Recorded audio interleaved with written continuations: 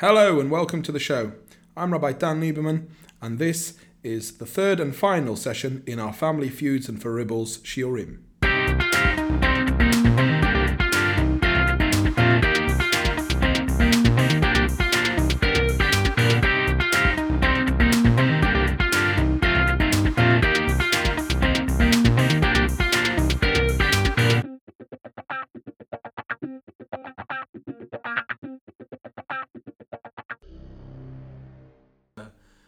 A very vague word when we deal with Jewish history, because I was speaking to someone the other day about Kabbalat Shabbat, and I said, Kabbalat Shabbat's it's a very modern innovation in the prayer. And he said, well, how modern is it? I said, well, it's about 500 years old. So that's quite modern for us. And so we're going to do sort of more modern arguments, and we'll see where we get to. So the first one is really a very important argument and dispute in Jewish history, because it signals the end, or the beginning of the end of rabbis being in charge, and the beginning of the Enlightenment and people sort of moving away from religion. So it's the beginning of that. And in order to understand it, we have to go back all the way to 1649. We got to go to 1649. And in 1649, there was the rise of a certain gentleman who was, by all means, a lunatic, called Shabtai Tzvi. Right? So we need to talk about Shabtai Tzvi. Now, Shabtai Tzvi was a false messiah. Nothing new about false messiahs. We've had lots of them. Some of them become famous, and some of them don't become famous. Shabtai Tzvi was born in Turkey, Greece, that type of area. That's where he was born, and that's where he operated a lot of his time. Of course, his influence spread across the world. We'll talk about it now. And he ended up dying in Constantinople. So, when there's problems for the Jewish people, when there are persecutions, there's always, you can map it all the way through history. When there's a big persecution, a big trouble, then false messiahs appear, because we have this concept of the wars of Gog and Magog from the books of the Bible, and we have this idea that before Mashiach comes, before the Messiah appears, there's going to be terrible situations, and the Jewish people are going to be in very dire circumstances. And therefore, every time we end up in dire circumstances, certain people take the opportunity to latch onto these ancient prophecies that we have and paint themselves into the picture of Mashiach. Exactly the same thing happened with the birth of Christianity, right? Exactly the same, right? A guy comes and he says he's the Mashiach, and then he gets a load of followers. Now, it doesn't usually end up being a 2 billion person religion. That's an anomaly, but it happened many times in history. And one of those times was in 1649. Now, before 1649, what precipitated this, what laid the grounds for Shabtai Tzvi's false messiahship, was something called, in Hebrew, we call it Tach V'Tat, relating to the Hebrew year. In English, it's known as the Chilmanitsky massacres. Now, in 1648 and 1649, Tach V'Tat, those are the Hebrew years, a Cossack leader called Bogdan Chilmanitsky, Yamach Shemo V'Zichro, a very evil man, marched across Eastern Europe. He's now seen as a Ukrainian folk hero, but he marched across Europe and he killed large amounts of Jews. He was massacring Jews. He led his Cossack armies. You've seen Fiddler on the Roof, right? Right. So that's based on that idea. They were so afraid of the Cossacks because of this fellow. So it was absolutely. I think a third of the Jewish people were killed across Eastern Europe. It was an awful situation. Then suddenly in 1649.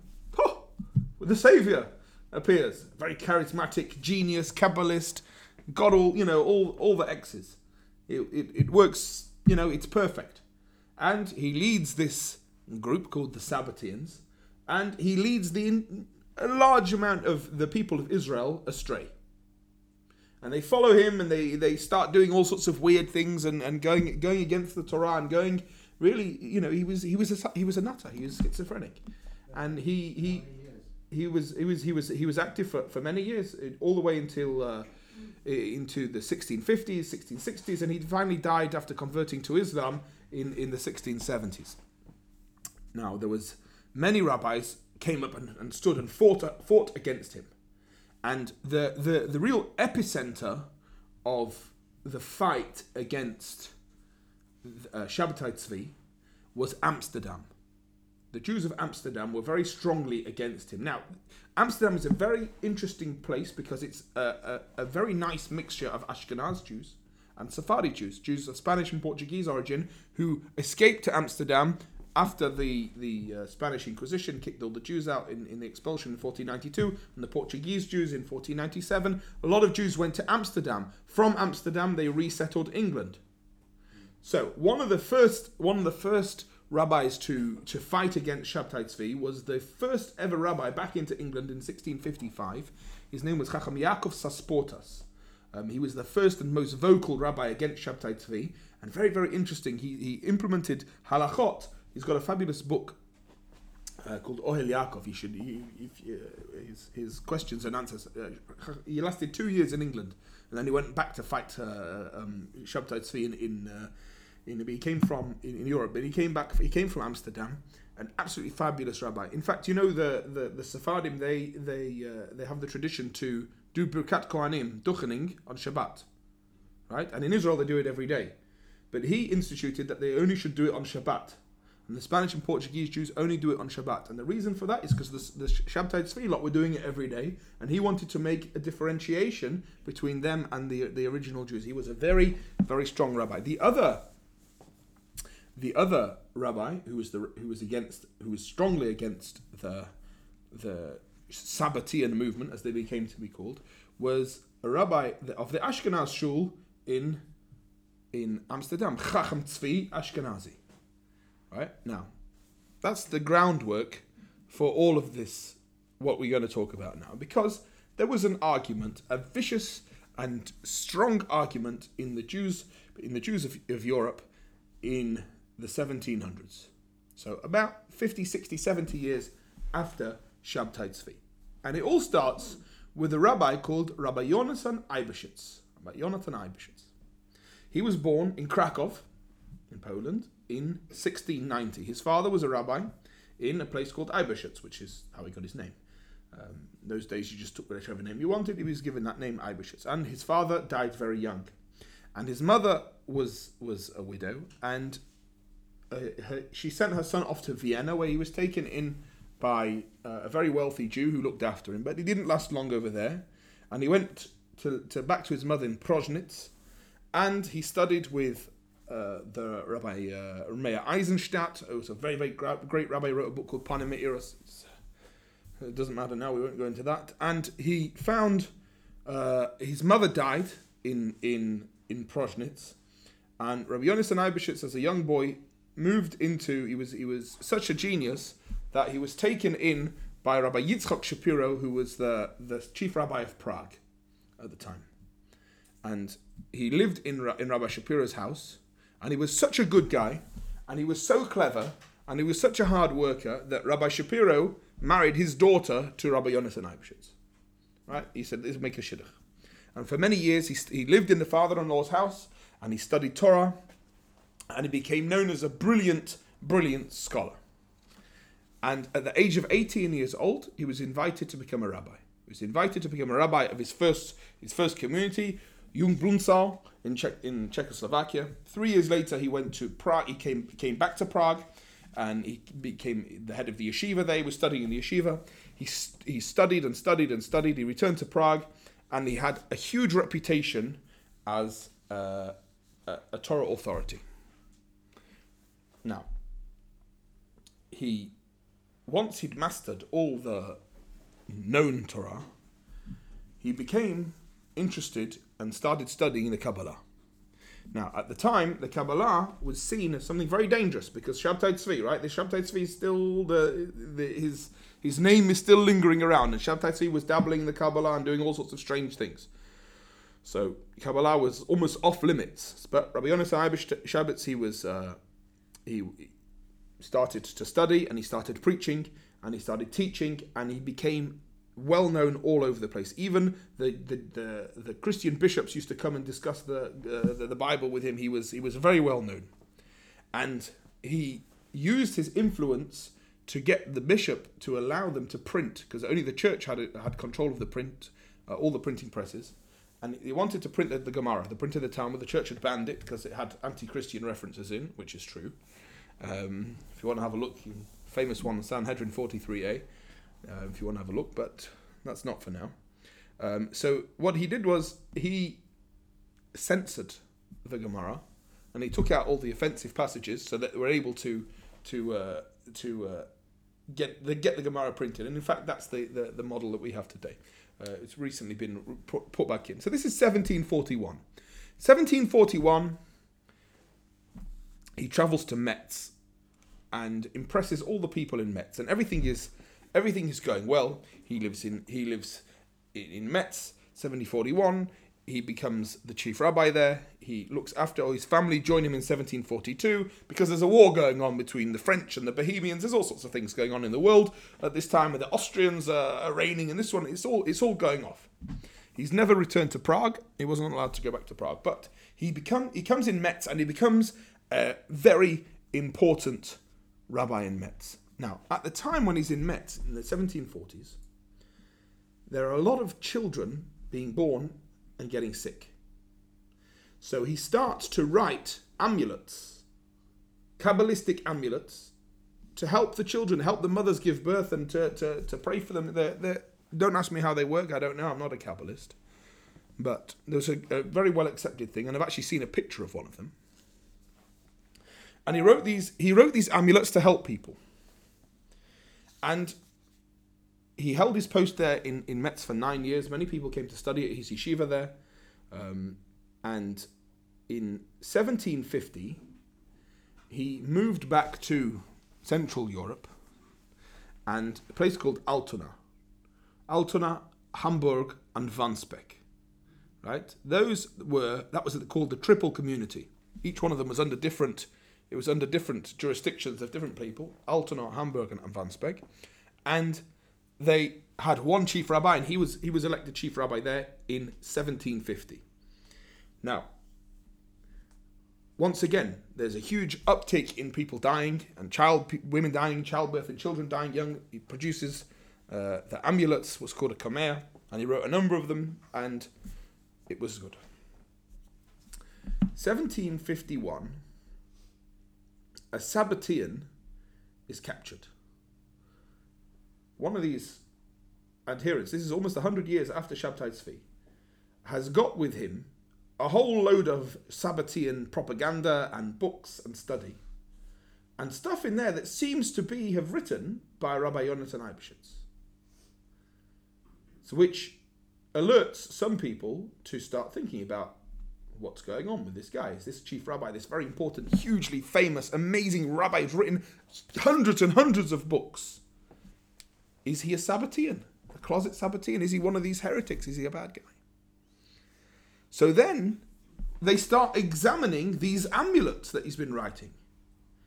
And it seems to be, from those who are experts in them, that there are references, covert references to Shabbatai Tzvi in these amulets.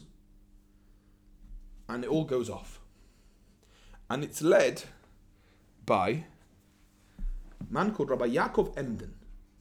Now, why Rabbi Yaakov Emden is important is because Rabbi Yaakov Emden is the son of Chacham Tzvi Ashkenazi from Amsterdam. So his father led the original crusade against Shabtai Tzvi.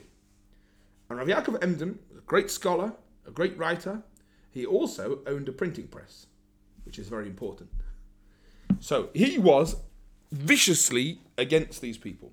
So, of course, he learnt at the foot of his father being the foremost antagonist against Shabtai Tzvi. And he was determined to ferret and root out all the evil, all this Shabtai Tzvi, all this nonsense from the Jewish community. He wanted to uproot it all and destroy it. And he'd followed his father everywhere. From the age of 18, he'd followed his father all over the place. He learnt in many great yeshivas, in Brod, in Moravia. He learnt with Rabbi Mordechai ben Naftali HaKohen, huge great rabbi. And he was the rabbi in a place called Emden. That's why he gets his name, Rabbi Yaakov Emden. And he's also known by his acronym Yavitz, the Yavitz. Most amazing, also amazing rabbi. So he arrives in Altona in 1733, and he sets himself up there as a rabbi, and he spends the rest of his life, 40 years, fighting with Sabbateans. Now, of course, in 1750, Rabbi Yonasan Eibeshitz appears in Altona as the rabbi. And he starts looking into it. Rabbi Yaakov Emden starts looking into this sort of thing. So he suspects him of being involved with Shabtai Tzvi. He denounced him in public. He excommunicated him. And he used his printing press to print all sorts of books and pamphlets and all sorts of bans and excommunications against the new rabbi. And he deciphered all these mystical writings, and he was looking at all this sort of stuff. And it became massive. It became a huge thing. And the rabbis, the chief, he's gone against the chief rabbi. So the chief rabbi, Rabbi Eibeshitz, produces a ban against Rabbi Emden and kicks him out of Altona, his own city. And then he goes off to his brother, and he goes back to Amsterdam, and he continues the fight from Amsterdam, and he writes to the Council of Rabbis of the Four Lands. That was all the rabbis in charge of the area, and he presses his charges against it. And finally, Rabbi Yonasan Eibeshitz does something which no rabbi has ever done before. And he brings his case to the King of Denmark. Now, Denmark was one of the jurisdictions of the three communities. Altona was in Denmark, was under the jurisdiction of the King of Denmark. So he brings it before the King of Denmark. Never have we heard such a thing before, that you go to a non-Jewish authority to settle a Jewish dispute. What do they know from Judaism, and what do they know from anything? And the King of Denmark rules, and they have a whole discussion, and they rule that Rabbi Yonasan Eibeshitz is innocent, and he can go back to his post. But they should have a vote again, and he should be voted in again. So he gets voted in again, and then one of the three communities, Hamburg, says, actually, we're not very happy with this. This is a terrible situation. And it kicks off. And it's all-out war in Central European Jewry over this whole idea that the greatest rabbi that we've got, and let's not make any bones about it. Rabbi Yonasan Eibeshitz was a prolific writer. His works are studied in every single yeshiva. His works on the Shulchan Aruch, Kreiti Upleti, which is just mind-blowing stuff. He's got some unbelievable, or in V'toimim as well, on certain other areas of Shulchan Aruch. Just really a fabulous writer. His Yaris Devash, Tiferes Yonasan, he's got so many books which are absolutely, he was a genius and an amazing writer. But he has this mark against him. So, what's going to happen? The whole of Jewry is kidding itself. They call the King of Denmark gets involved because people are behaving badly, but people are burning down shuls and people are fighting, and it's really getting ugly. And in steps an unknown man. In 1745, Rabbi Yecheskel Landau from Yampol, an unknown young rabbi, at the time an unknown young rabbi, later on to become one of the foremost rabbis in Europe. He wrote a book called the Noda B'Yehuda. You may have heard of him. He was Rabbi Yecheskel Landau, ended up being the chief rabbi of Prague, appointed chief rabbi in Prague in 1755. And Rabbi Yecheskel Landau, an unknown man, nothing to do with the fight, he says, I don't actually like this. This is a really bad idea. So what he does is, he writes a letter, and he writes a pamphlet, basically giving both sides a way to get out of this fight without losing too much face. And he made a halachic ruling. And he said that Rabbi Yonasan Eibeshitz never signed any of those things with his name, any of those amulets or any of those works that you think are Sabbatean. He never signed them with his name. So we can't halachically rule that it was him, because we don't know. That gives Rabbi Yonasan Eibeshitz a way out. And he also said, to placate the other side, these things are terrible in the Sabbatean. So each side was able to pull out of the argument without losing too much face and say, oh, well, I was right. And that's the difficult thing, right? When everyone is having an argument, once you're deeply into it and you're committed to having your argument, you end up not wanting to lose too much. I remember I said a story that I heard, a story of the Tzemach Tzedek. I heard it from Rabbi Y.Y. Jacobson, about children and adults. Remember that I told that story on Rosh Hashanah Yom Kippur last year? I think it was the year before. So he asked the question. Someone asked the Tzemach Tzedek, the second Lubavitcher Rebbe, or the third Lubavitcher Rebbe, why do adults bear grudges and children don't bear grudges? So he said that children choose being happy over being right, and adults choose being right over being happy. Right? I'll not talk to someone for the rest of my life, but I'm right, right? So that's the same thing over here. So what the Noda B'Yehuda did, amazing idea, right? What he does is, he creates a situation where both sides are able to say that they're right. And he steps in and he diffuses the whole thing. Now, of course, it carries on. I mean, it doesn't disappear overnight. But his tactful intervention into this story, and he's a nobody at the time. He's a rabbi of Yampol in the middle of nowhere. No one's ever heard of him. And he steps in, he puts his neck out, and he does something, and he does something which no one else had the guts to do. And he goes and diffuses this whole battle by enabling them to take away their issues. And that's, I think, an important thing for us when we're analysing arguments.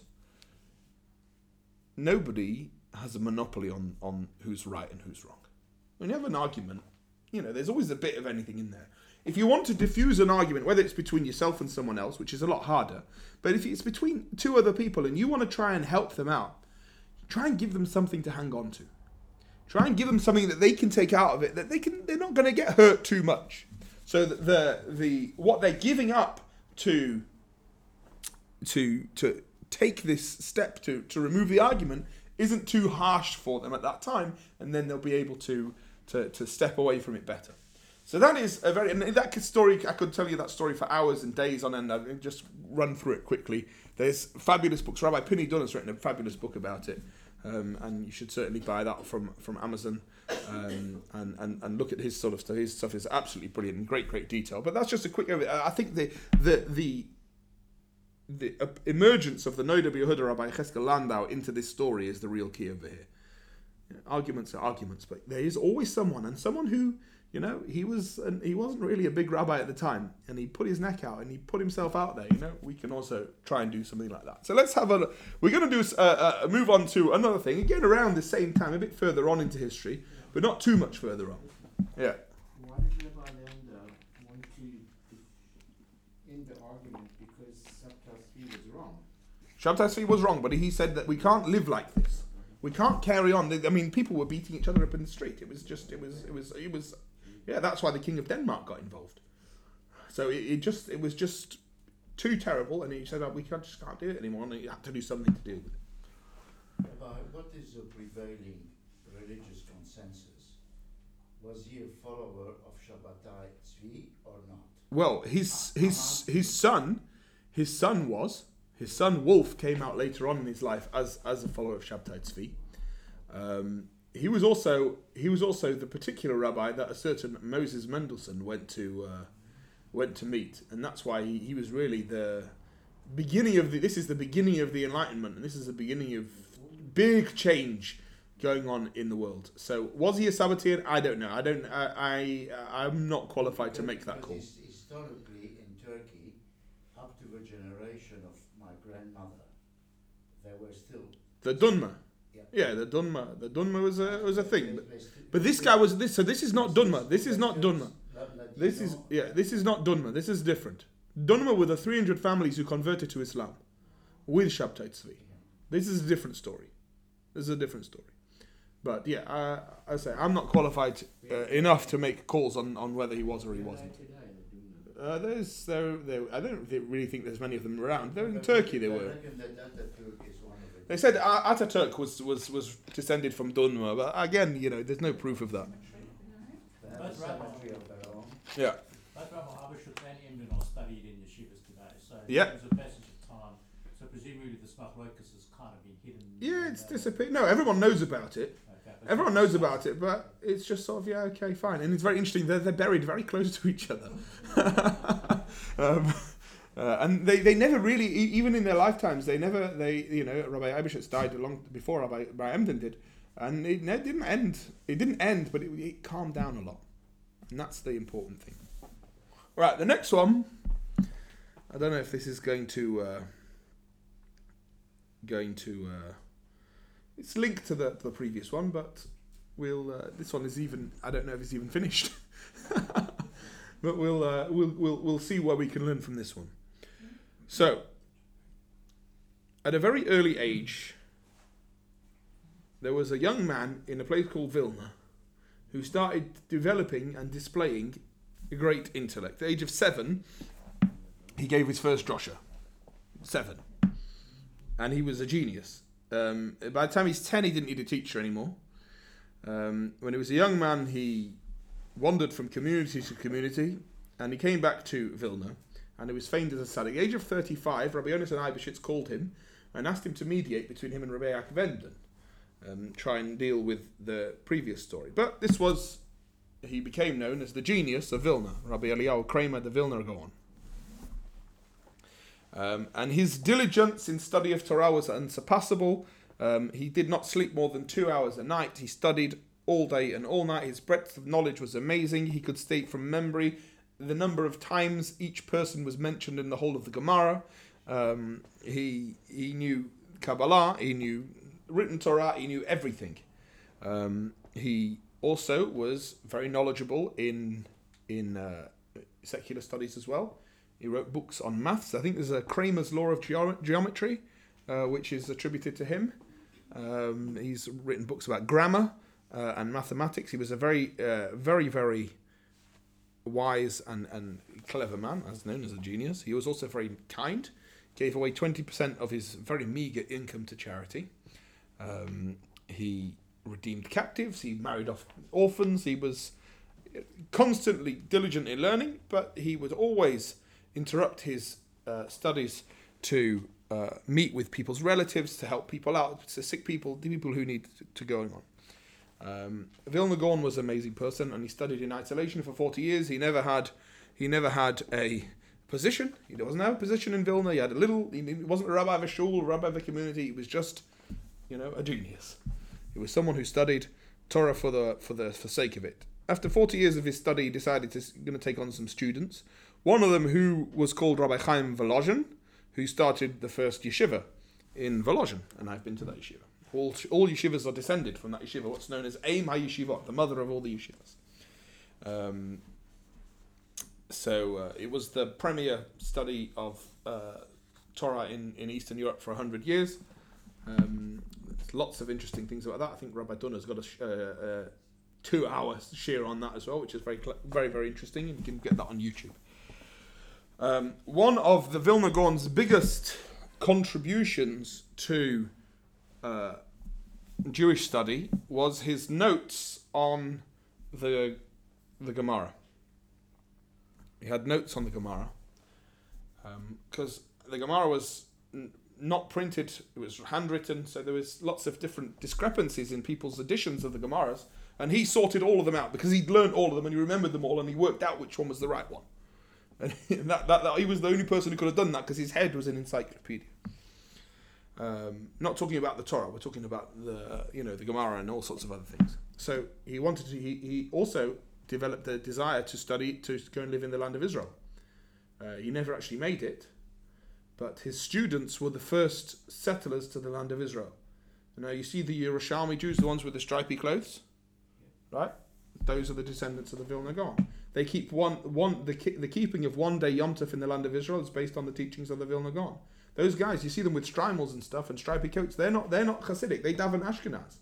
They're Lithuanians. They just dress like that because they have the Sephardi and the Sephardi clothes, the stripy clothes that were the people. They wanted to make peace between the Sephardim and the Ashkenazim who were there. So they took on the Ashkenazi hats and the Sephardi clothes to show that that a person could wear both and be both there. That's the Yerushalmi. They're the students of the Vilna Gaon. Anyway, so in the 1730s in Ukraine, to modern day Ukraine, there was a movement founded by Rabbi Yisrael Baal Shem Tov called the Hasidus movement. And Hasidim started changing Jewish practices. They changed the order of the prayers.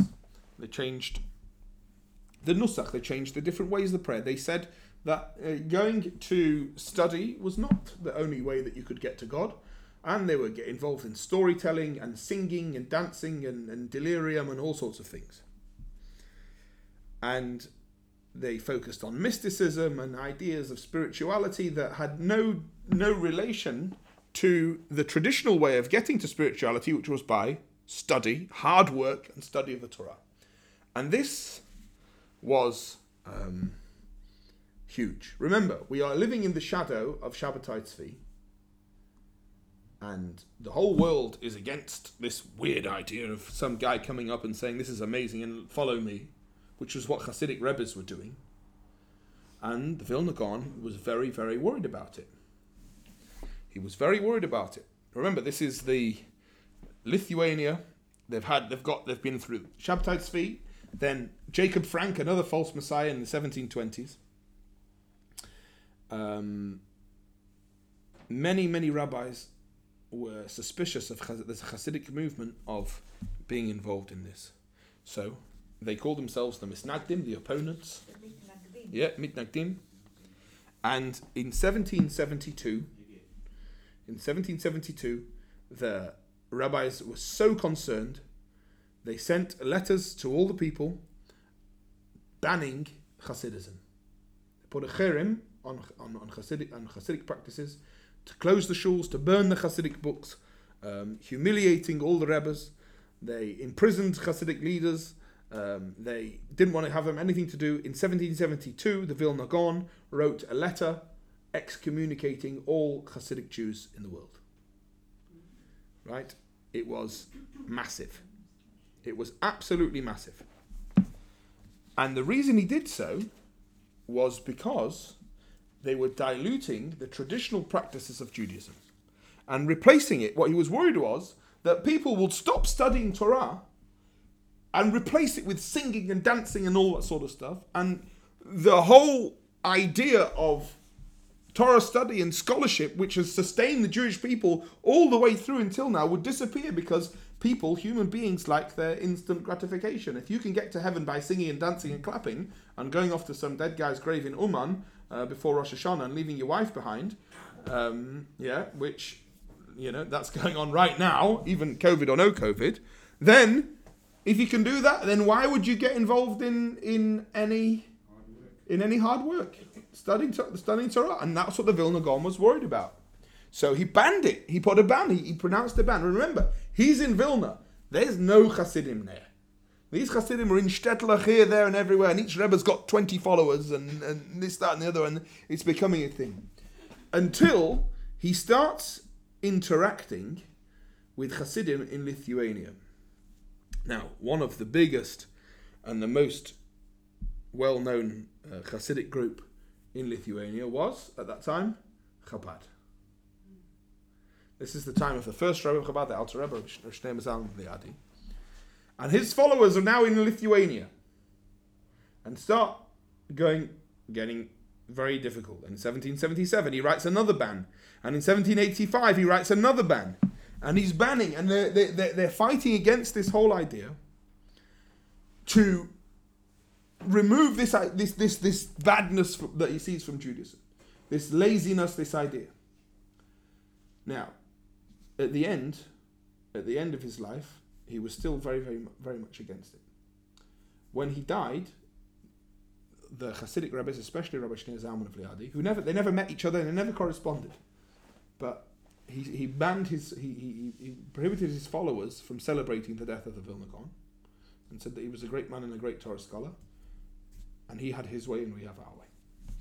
And the controversy was carrying on and on and on, and it died a natural death on its own. Hasidism was never going anywhere, and Torah study was also never going anywhere, because you need Torah study, and even the Hasidim started to recognize that you need Torah study because otherwise it all disappears. And the opponents, the Misnagdim, started recognizing that actually not everybody is geared up for hard study of Torah, and they really want to have another way of connecting with God. And they sort of declared a cold peace around the year of 1800. And then all thoughts of argument went out of the window, because in 1815, Reform Judaism starts. And then they're not interested in each other anymore. They're only interested in both of them fighting against that, because that's really bad. That's really against the Torah. That's really against Judaism, and that's so much it's anti-Judaism. And I say the Reform Judaism of then and Reform Judaism now is not the same thing. It's a completely different animal as to now. Reform Judaism now and Reform Judaism in 1815 are not the same thing. Oh, the old one, much worse. Yeah, Reform Judaism today is basically institutionalized irreligiosity. That's basically what it is. But Reform Judaism in 1815 was the idea that we don't need to go back to Israel. We don't need to be involved in Judaism, and we want to be like church people. That's basically what they wanted to do. It was anti-religious. I mean, there's the famous Treif and Asuda, the graduation dinner in was it Philadelphia or Pittsburgh? Pittsburgh. The Treif and Asuda, where they had frogs' legs, and they had every single course was treifer than the last one. And it's not like that anymore. It's different. It's different. It's completely different to what it is then. So the Vilna Gaon and the Misnagdim against the Hasidim, they stopped fighting because there was other things to go on. It wasn't really a common enemy. There was just other things to focus on, and they sort of like realized what was right and what wasn't right, and what is the best way to do it. And the best way is just to accept each other, and that's probably the best way to do it. And now Hasidim, Lithuanians, Misnagdim, they just live together now. It's normal. I went to one of the premier Lithuanian yeshivas in the world, Gated Yeshiva, which has approximately 35-40% Hasidim in it. And it's an Ashkenaz yeshiva, Lithuanian, old school Nevada yeshiva, and it's about 35-40% Hasidim, and all different sects and all different types of Hasidim from all around the world. And in fact, Hasidim clamour to get into Gated Yeshiva. So, it's changed. It's not the same way that it was now. Right, for our last one, we're going to look at something which I know is going to be a bit... everything I say is controversial, but this is a bit more touchy than the other ones because this is closer to home.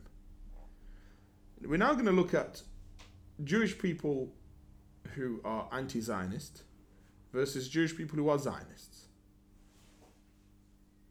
Now, I've been on the Notori Carter website, which is interesting since they banned the internet. They banned the use of the internet, so it's very interesting to me that they have a website. But anyway, they do. Notori Carter are a fringe group of Satmar Hasidim mainly, but not only Satmar Hasidim, who oppose the state of Israel.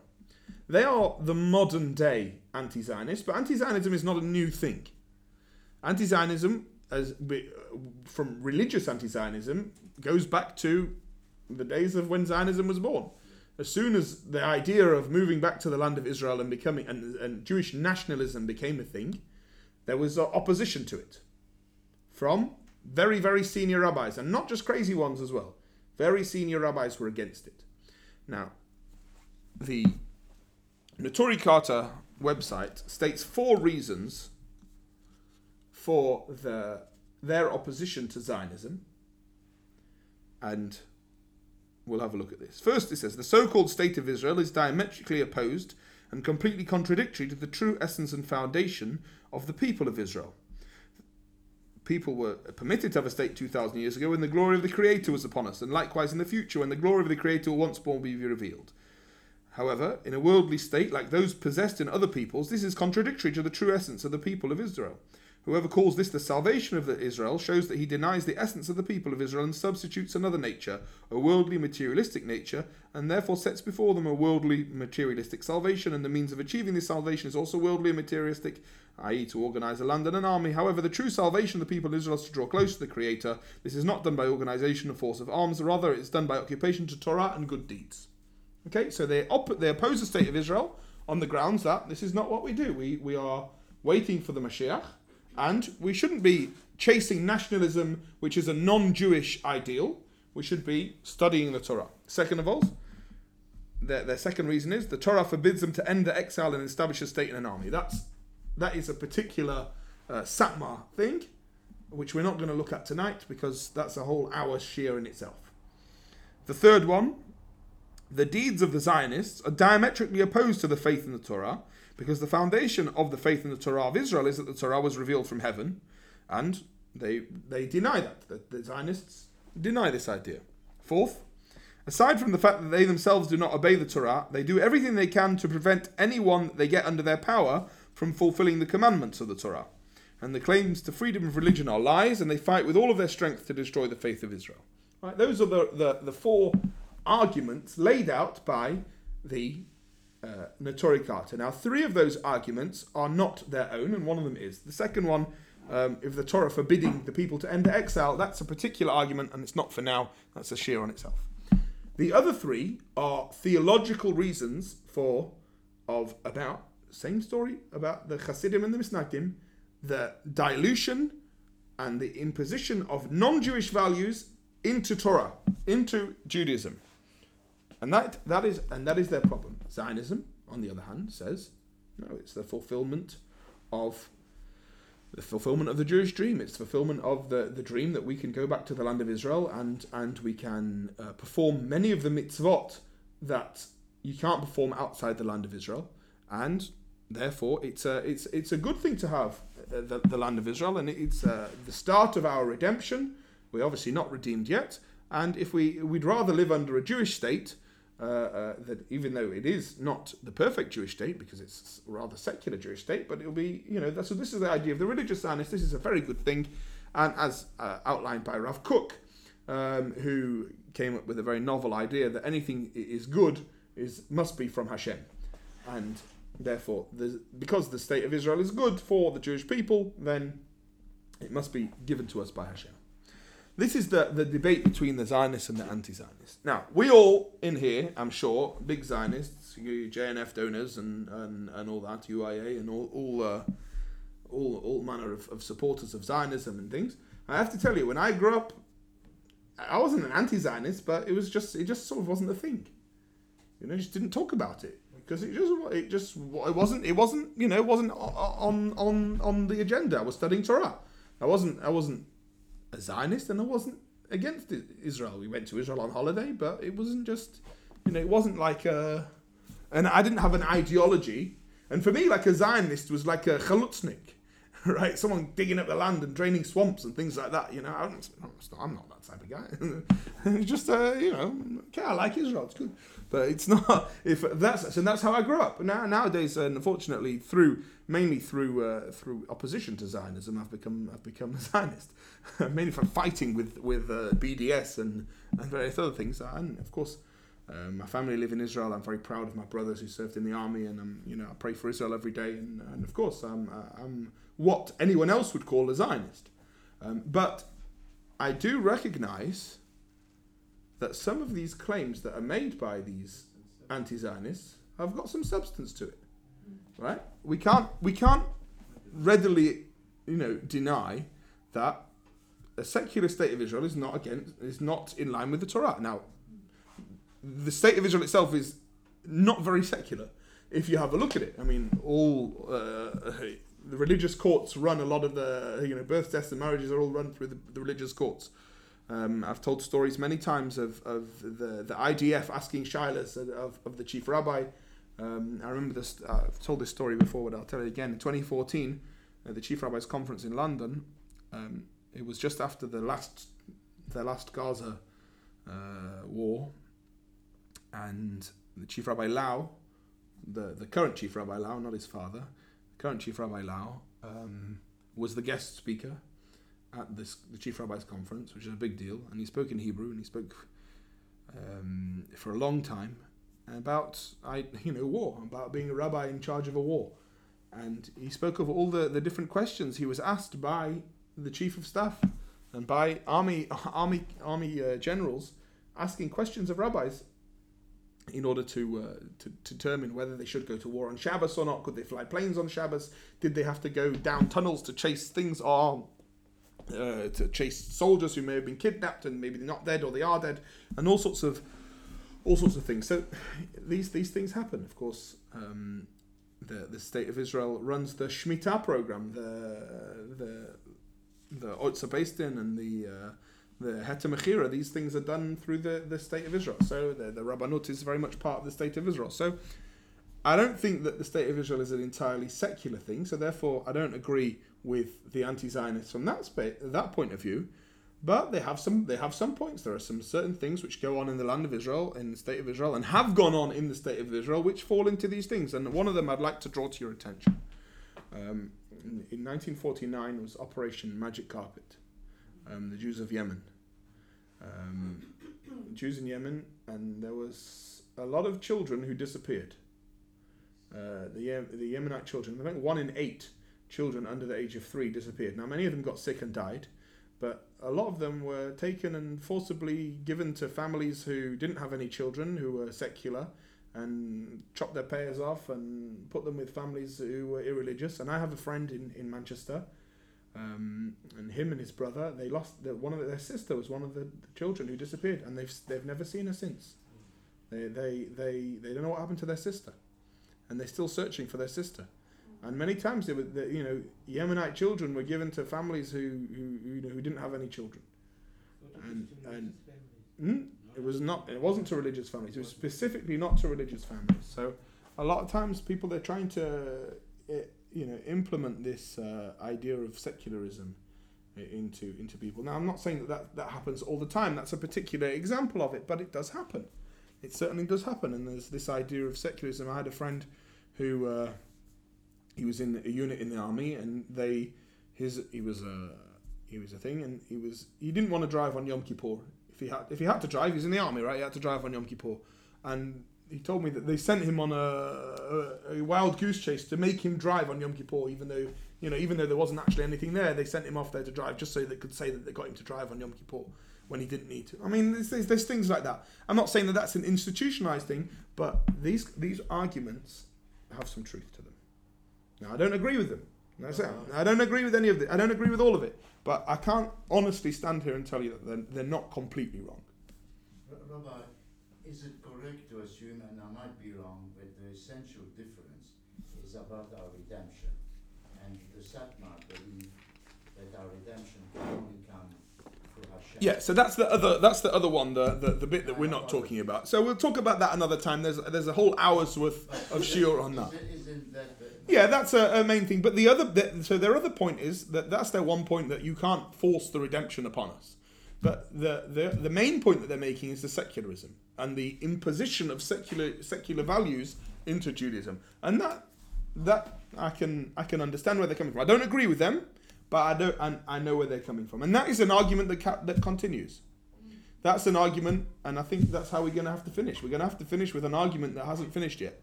But what we can do is, if we look back through these 3 sessions that we've done, on all the ones that we've done, except for this one, there's solutions.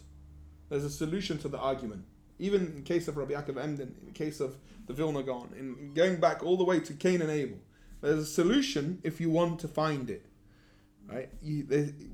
It's up to us, the people, to give in a little. Like this now, right? I understand where the Satmar are coming from. I don't agree with them, but I still understand where they're coming from. We can either fight and go and carry on and perpetuate the thing, or we can step back a bit and give in. If we have a look at all those different arguments that went on, Yaakov and Esav, and the brothers, Yosef and the brothers, and all the other ones that we spoke about, the different factions in the times of the temple and the Hashmonaim and all that sort of stuff. We can see patterns and we can see things that we can learn from it. And as we go into Rosh Hashanah, we get a chance to have a new start. We get a chance to say, do you know what? We can be like Ephraim and Manasseh and say, yeah, I don't want any part of that. We can stand aside and we can say, it's not worth it. I don't want to do it. I'd rather be happy than be right. And we can go off into our lives as fulfilled people. And I think that's probably the best thing to do.